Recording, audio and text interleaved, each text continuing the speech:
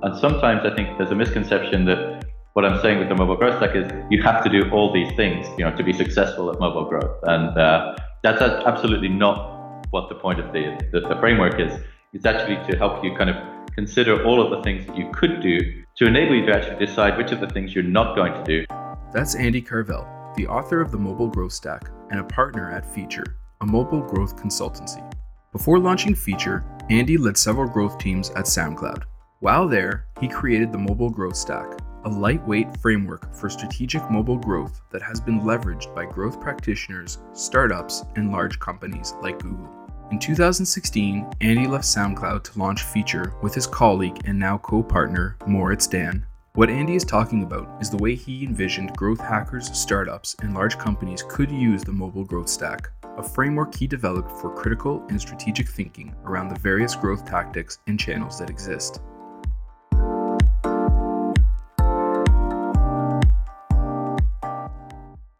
This is Hack to Start, a podcast that focuses on amazing people who have an interesting story or perspective to share, and their insights on how they got to the level of success they have today. I'm Franco Variano, and today we're speaking with Andy Carvel, a partner at Feature, a mobile growth consultancy. Andy began his career as a mobile game developer with Nokia, where he created several games like Space Impact, which was then preloaded onto 150 million plus devices. He then later led several different teams at SoundCloud as they transitioned from a web-only application to mobile platforms. While leading different growth and retention teams, Andy developed the Mobile Growth Stack as a framework for thinking about all the potential channel tactics and how they related back to high-level business objectives or business verticals. The widespread awareness gained around the presentation and sharing of the framework launched Andy and his co-founder Moritz into the next phase of their careers with the launch of Feature. Andy joins us to share his story, how he got into startups, what it was like leading several growth teams at SoundCloud, what motivated him to create the Mobile Growth Stack, what it was like launching Feature, some of the most common mistakes Andy sees others making when it comes to growth, and much more. So let's get started.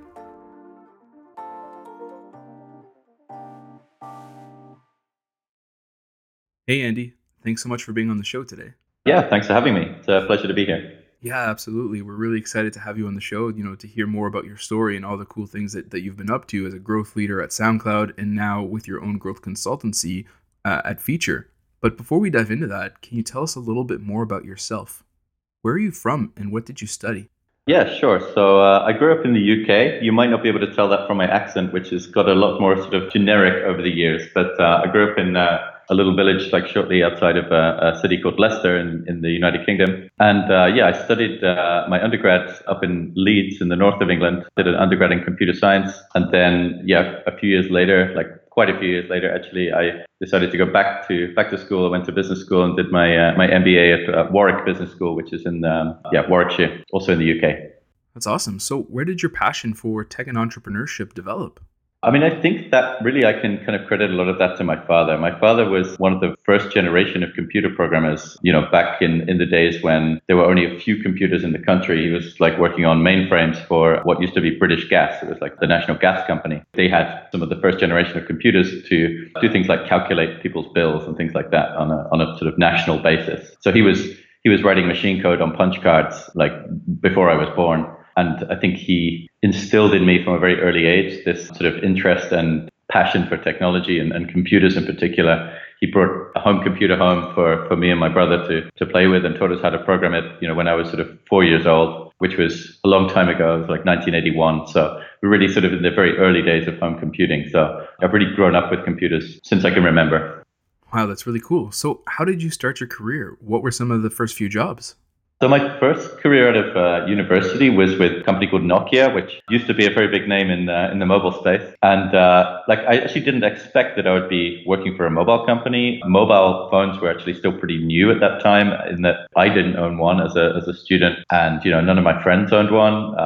There was something which you saw increasingly, some professional people had them, but they were not quite at the mainstream tipping point just yet. And so when I left university, I fully expected that I would go work for a game development studio doing console games. That was all through my childhood. I was programming games, and when I went to university, It was basically just to get the sort of a formal qualification that would like help me get a job at a games company, So I fully expected to be working on maybe a PlayStation game. I built a PlayStation game for my final year project at university. Maybe a Game Boy Advance game. I built one of those as a demo for my sort of industry showreel. So I was like all set to just go into like the mainstream games industry. And I was with a recruitment agency who was like specialized in games recruitment. They were like trying to find me my first job out of university, and they actually came up with this opportunity to talk to a company called Nokia, which I'd heard of them, and I heard they were kind of big in mobile phones. And apparently they were setting up a games team in the UK and a new R&D facility down there in the south of England. And they wanted people with games experience or at least a passion for programming games to come join this new team they were putting together. And I was pretty skeptical at first, but I went down there. I interviewed with who subsequently became my boss, really nice guy. Yeah, I kind of got a good feeling for it. He sort of really was able to kind of get me excited about the opportunity. And I think what I liked about it a lot was that these phones were very primitive in terms of their capabilities. They were like 84 by 48 monochrome displays. Relatively low processing power, small memory, small, sort of small space to store these games. And it was kind of an optimization problem. Even at that time, then, it was an opportunity to go and make games that were kind of already retro, essentially, and try to squeeze out like the most capability from a very resource limited situation. And that really appealed to me as a programmer from a sort of a technical challenge point of view. And I think also as somebody who had grown up as a child, like playing these like old school games, I felt like, wow, this kind of format is going to be perfect for recreating some of those old school game experiences. That's exactly what I did at Nokia with a game called Space Impact, which I wrote for the Nokia 3310 device, and it subsequently got embedded on, I think, about 150 million plus devices like all around the world. So there was a time for a couple of years where I couldn't go like anywhere in the world without I could hear someone playing my game, because the sound effects were pretty easily recognizable. And it was a side-scrolling shoot 'em up game, really inspired by the old games like Defender and Scramble, and like these like very early arcade games that I'd spent my childhood playing, and pumping coins into the arcade machines to play them. So was an opportunity to really like build out like cool games on a totally new platform. And I found it actually very exciting, and it was a really fantastic place to work at that time. So you mentioned you were initially a bit skeptical about mobile. What eventually won you over and attracted you to the space? At this time when I didn't have a mobile phone, none of my friends had a mobile phone, but spending just a small amount of time in that environment, I became completely convinced that actually mobile was going to be huge. And these devices were really cool. Even then, these were not smartphones, but they were already pretty exciting. And like SMS was just taking off and becoming a thing. And that was like the coolest thing ever, like to be able to type messages and have them get delivered directly to your friends, much more immediate than email, and much more personal than email as well. Like it's like directly to like somebody, whatever they're doing, they get it like right there on their screen. And I could see, also because I was in an R&D facility, I was seeing stuff that wasn't going to come out into the marketplace for like a couple of years. So I could really see the future of mobile, and it was a very exciting place. And so I very quickly became completely convinced that mobile was going to be incredibly disruptive and incredibly empowering technology. So as you mentioned, very few people had their own mobile phones, and the industry was very much in its infancy. And so how was growth approached at that time?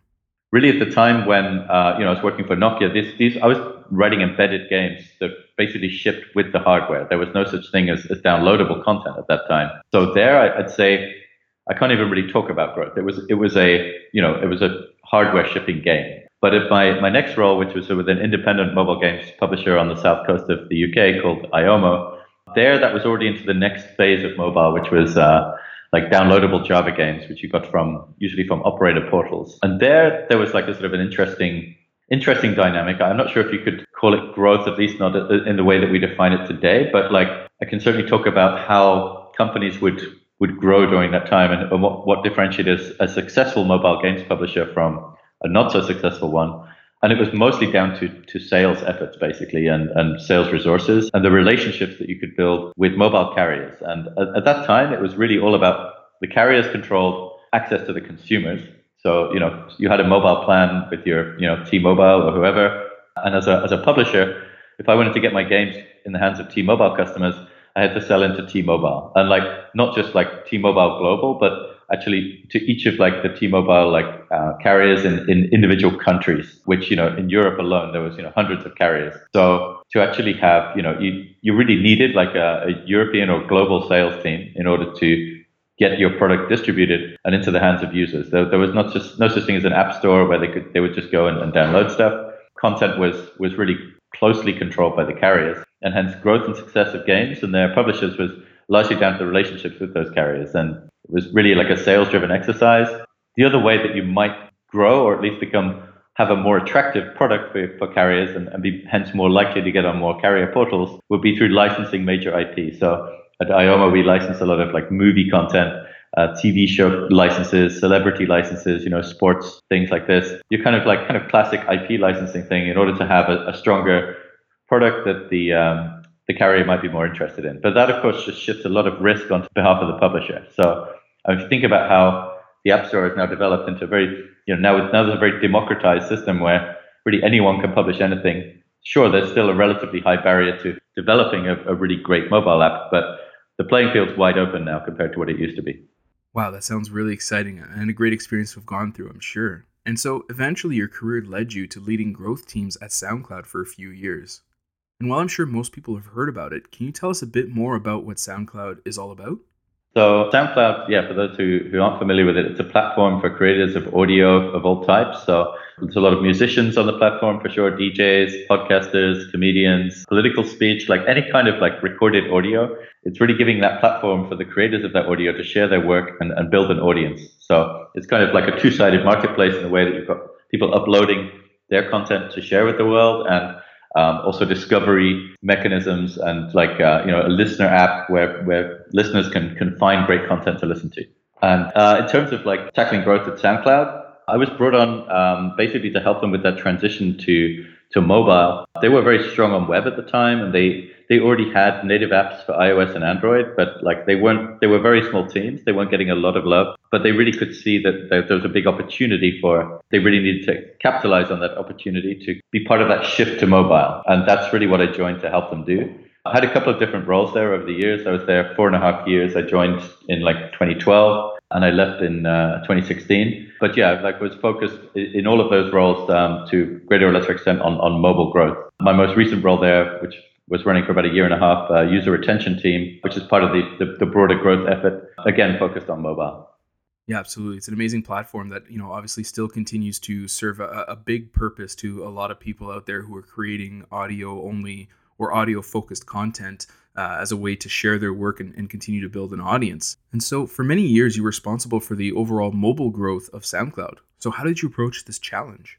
SoundCloud was in like a very fortunate position in many ways that it's quite a social platform. There's a lot of like social interaction on there, and because creators, like particularly like musicians and audio creators, they're trying to build an audience, so they want to share their stuff. The reason they're using the platform is to reach more people. So there's kind of an inherent virality in the platform, in that if you give these creators a way to host their audio and you give them a bunch of tools to help them share it with more people, they'll share it all day long because it's in their interest to promote their own work, which means the virality was fantastic. And SoundCloud had a lot of viral potential that many other products don't have. So we put a lot of effort into optimizing the performance of sharing flows and integrations with other social channels that worked as amplifiers, such as like Twitter and Facebook. We did like deep bespoke integrations with those platforms to make sure that the audio that was shared by over SoundCloud to these networks was creating a really great experience in the Twitter feed or in the Facebook feed. Yeah, that was massive for us. Search, as you might imagine, massive opportunity for SEO when you've got hundreds of millions of tracks hitting the platform.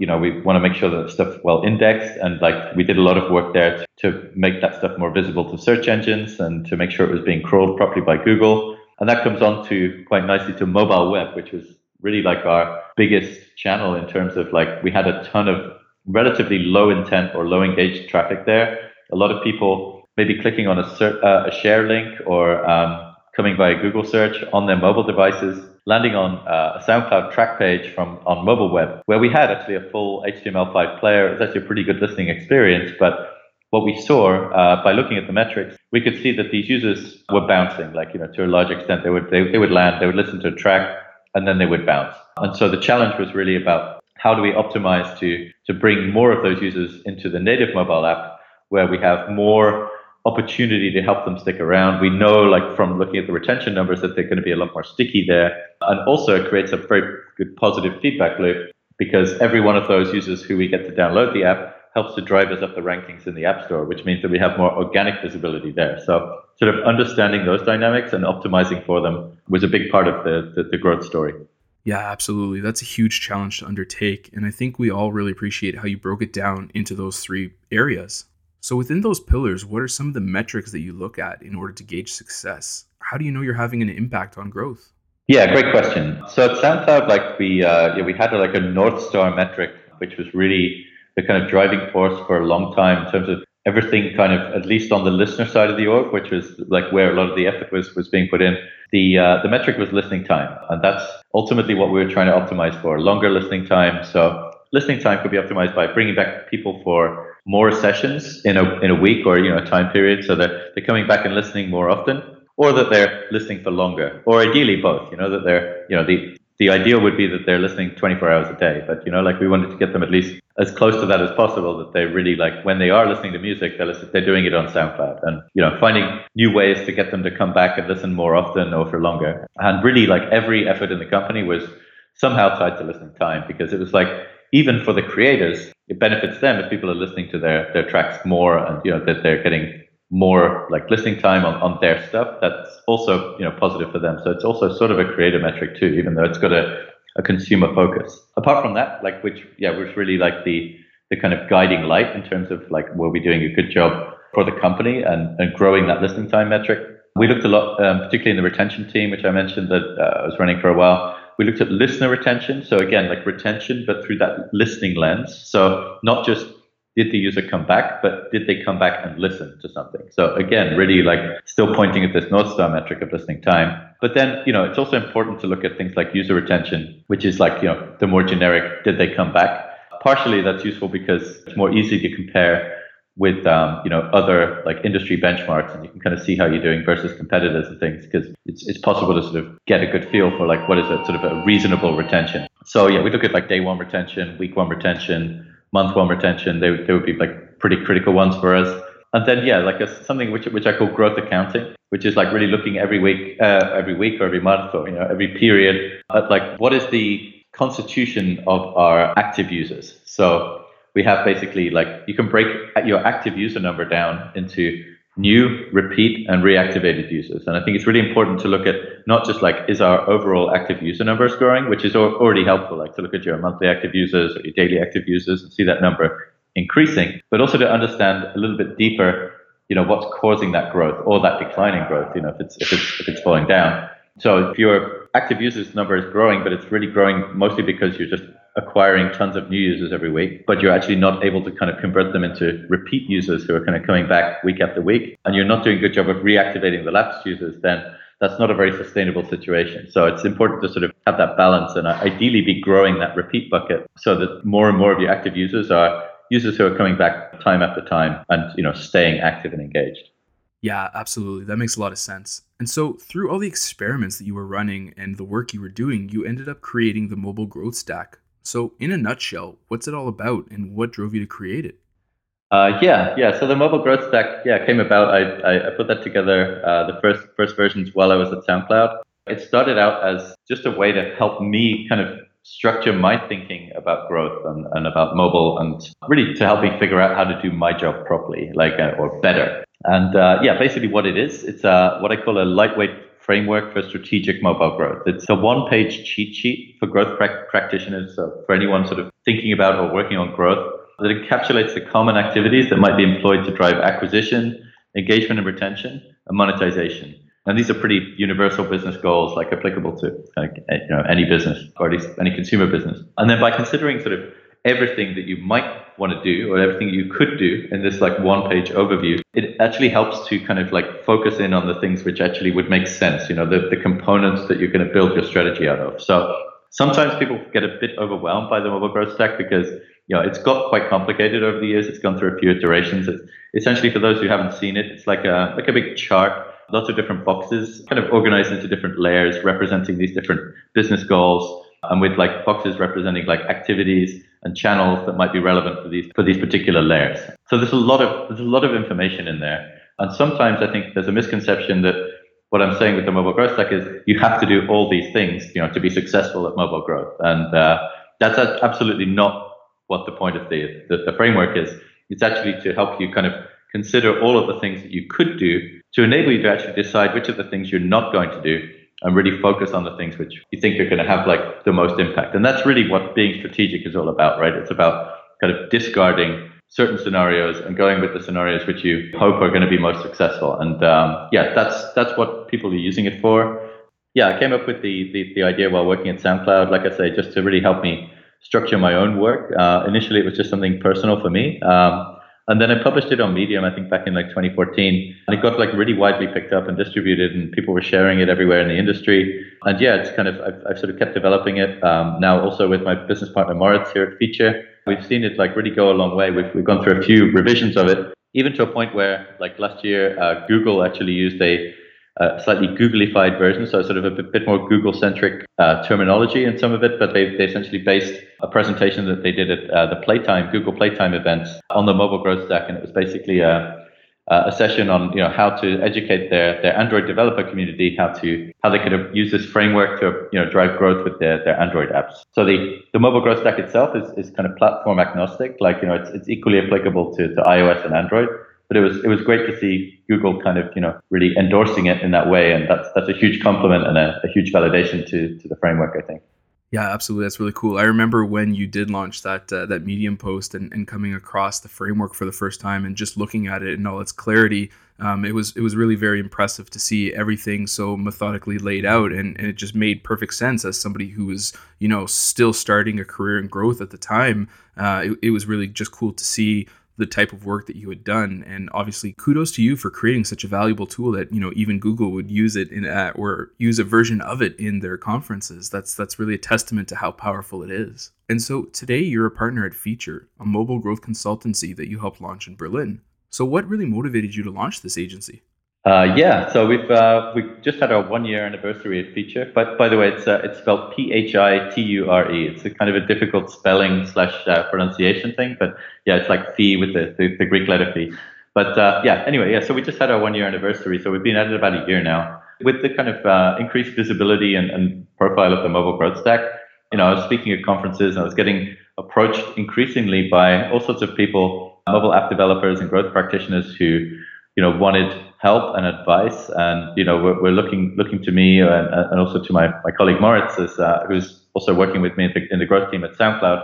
They really sort of saw us as experts, and we're kind of keen to get our advice on a range of topics relating to growth. And I think we were and continue to be very excited to help a range of companies in different verticals with mobile growth challenges. And we set up Feature basically so that we could learn more. We can learn more working with a range of companies than we can going really deep on like one problem.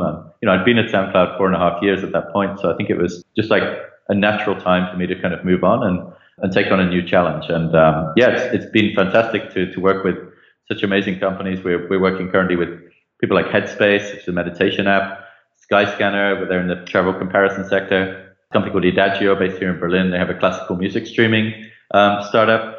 So really, we're working with a bunch of different apps, like all really, really cool, interesting teams and interesting products, and helping them with a range of stuff. Like we do sometimes work this thing called a growth audit, which is typically how we kind of start off with a new client, where we go in, we look at everything really deeply in terms of like we do a lot of analysis on their data, we ask a lot of questions, and we work with the client to apply the mobile growth stack and sort of identify opportunities and build out a growth backlog. Essentially, the backlog being like what we would do if we were running the growth team for them, or if we were running the growth team there. This is where we would start, and often out of that, they want us to stick around and help them sort of deliver on specific initiatives. We do a lot of app store optimization work, a lot of mobile marketing automation stuff too. So like things like push notifications, multi-channel lifecycle campaigns, that kind of stuff.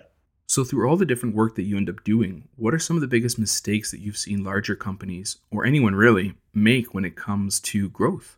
I think I can break that down to like a sort of a couple of at least sort of two different areas. Like there's tech mistakes, which I think typically either that there's a sort of integration problems, like either through lack of planning or just technical difficulties in like actually getting all the various tools and things which are maybe collecting or working on data to actually talk to each other in a way that really allows you to sort of leverage the real power of like interconnectedness of that data.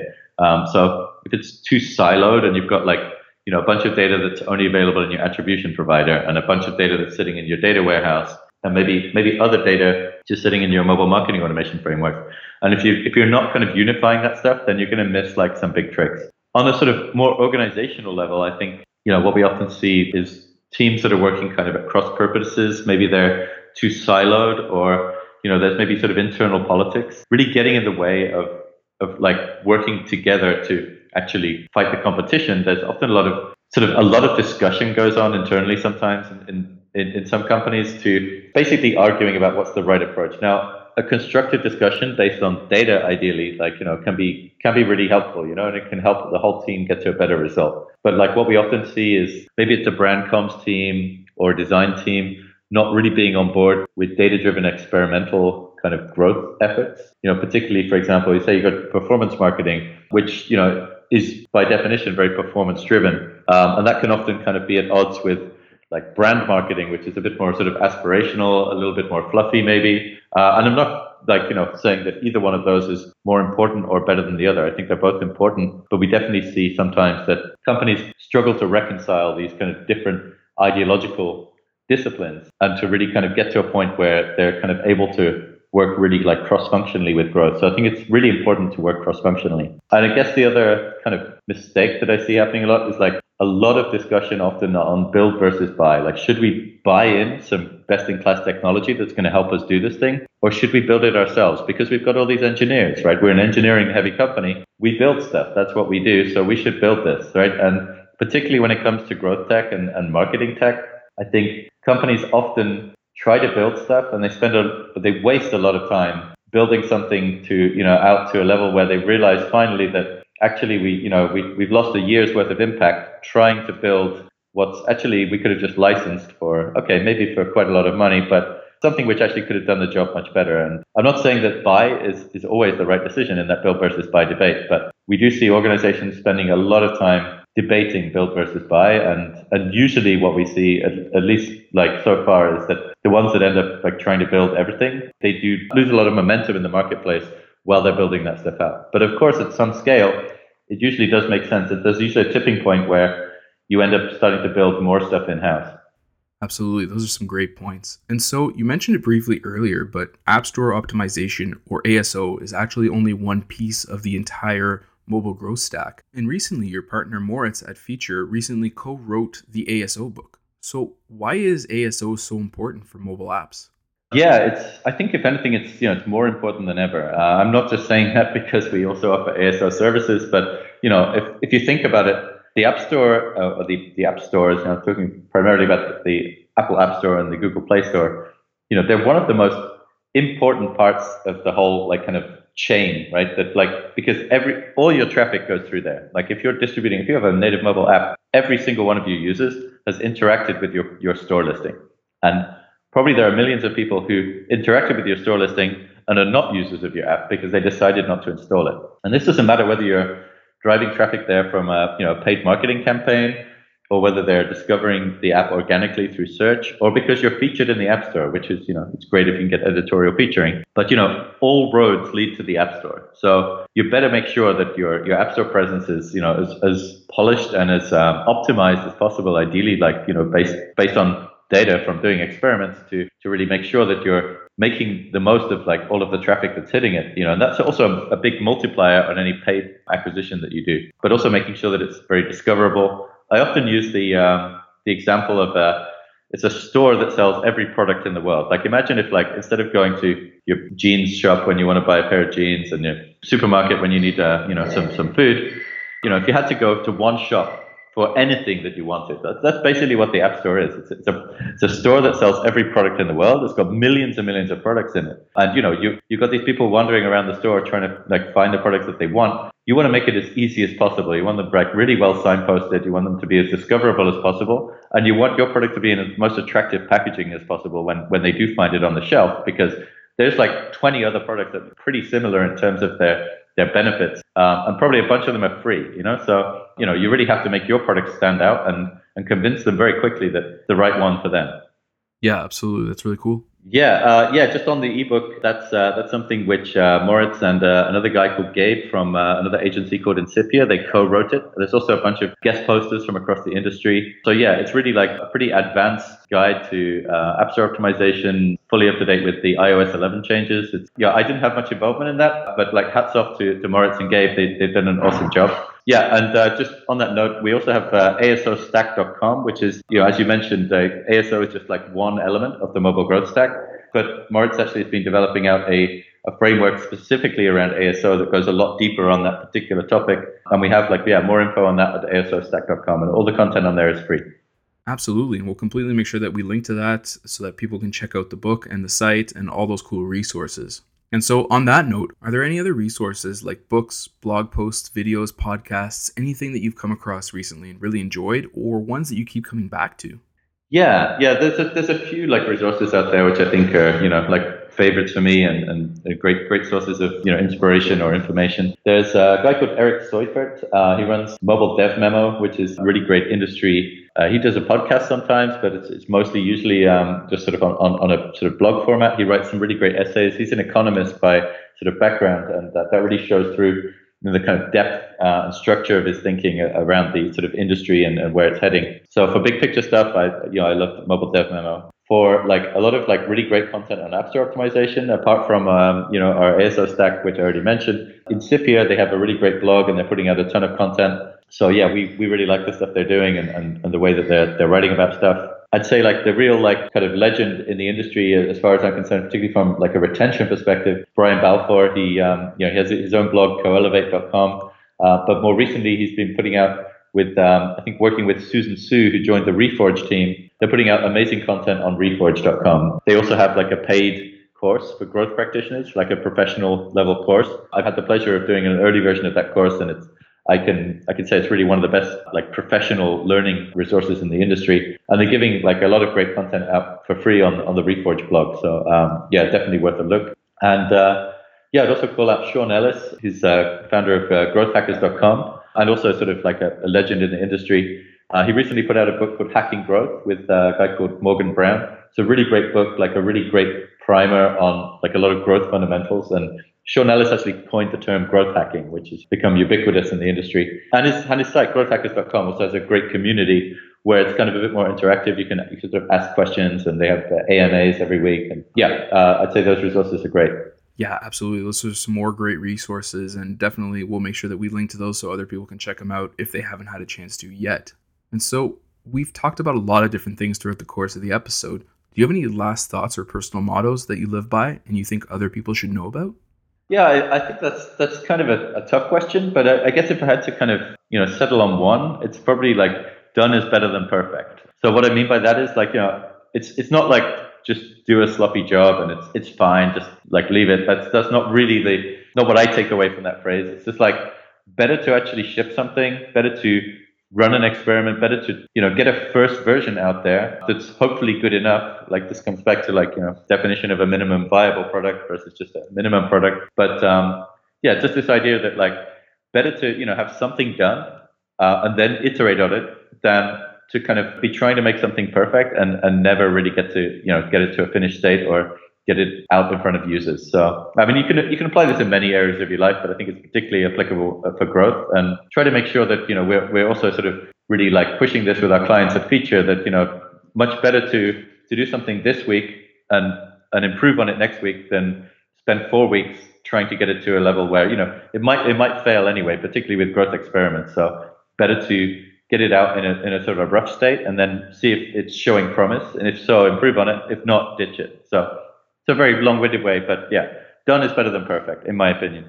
Yeah, absolutely. This is great advice, and I love how you tied it back to growth and launching experiments and constantly iterating. Andy, thanks so much for taking the time to be on the show today. Really appreciate your insights. Thanks, Franco. It's been a pleasure.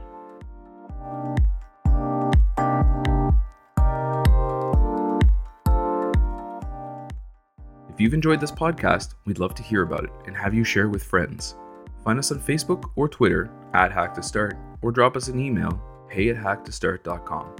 You can also subscribe to avoid missing any future episodes by finding Hack to Start on Apple Podcasts, Breaker Audio, SoundCloud, Stitcher, or your favorite podcast app. Thanks for listening.